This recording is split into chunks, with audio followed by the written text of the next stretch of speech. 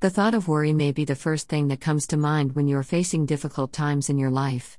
As human, it is natural to experience different emotions when you are faced with difficulties in your life. However, if you allow God to take control, He will guide you in the right directions. Therefore, cast your burden on the Lord, and He will sustain you. He will never permit the righteous to be moved. Psalm 55:22. There may be anxious thoughts that flood your mind as you navigate the difficult situations in your life, but anxiety will only allow you to be stressful and lose focus in moving forward. You should instead cast all your anxieties on the Lord because He cares for you. 1 Peter 5:7. Do not be anxious about anything, but in everything by prayer and supplication with thanksgiving let your requests be made known to God. And the peace of God, which surpasses all understanding, will guard your hearts and your minds in Christ Jesus. Philippians 4:6-7. The world can create trouble in peace, but God can create peace in trouble. Thomas Watson.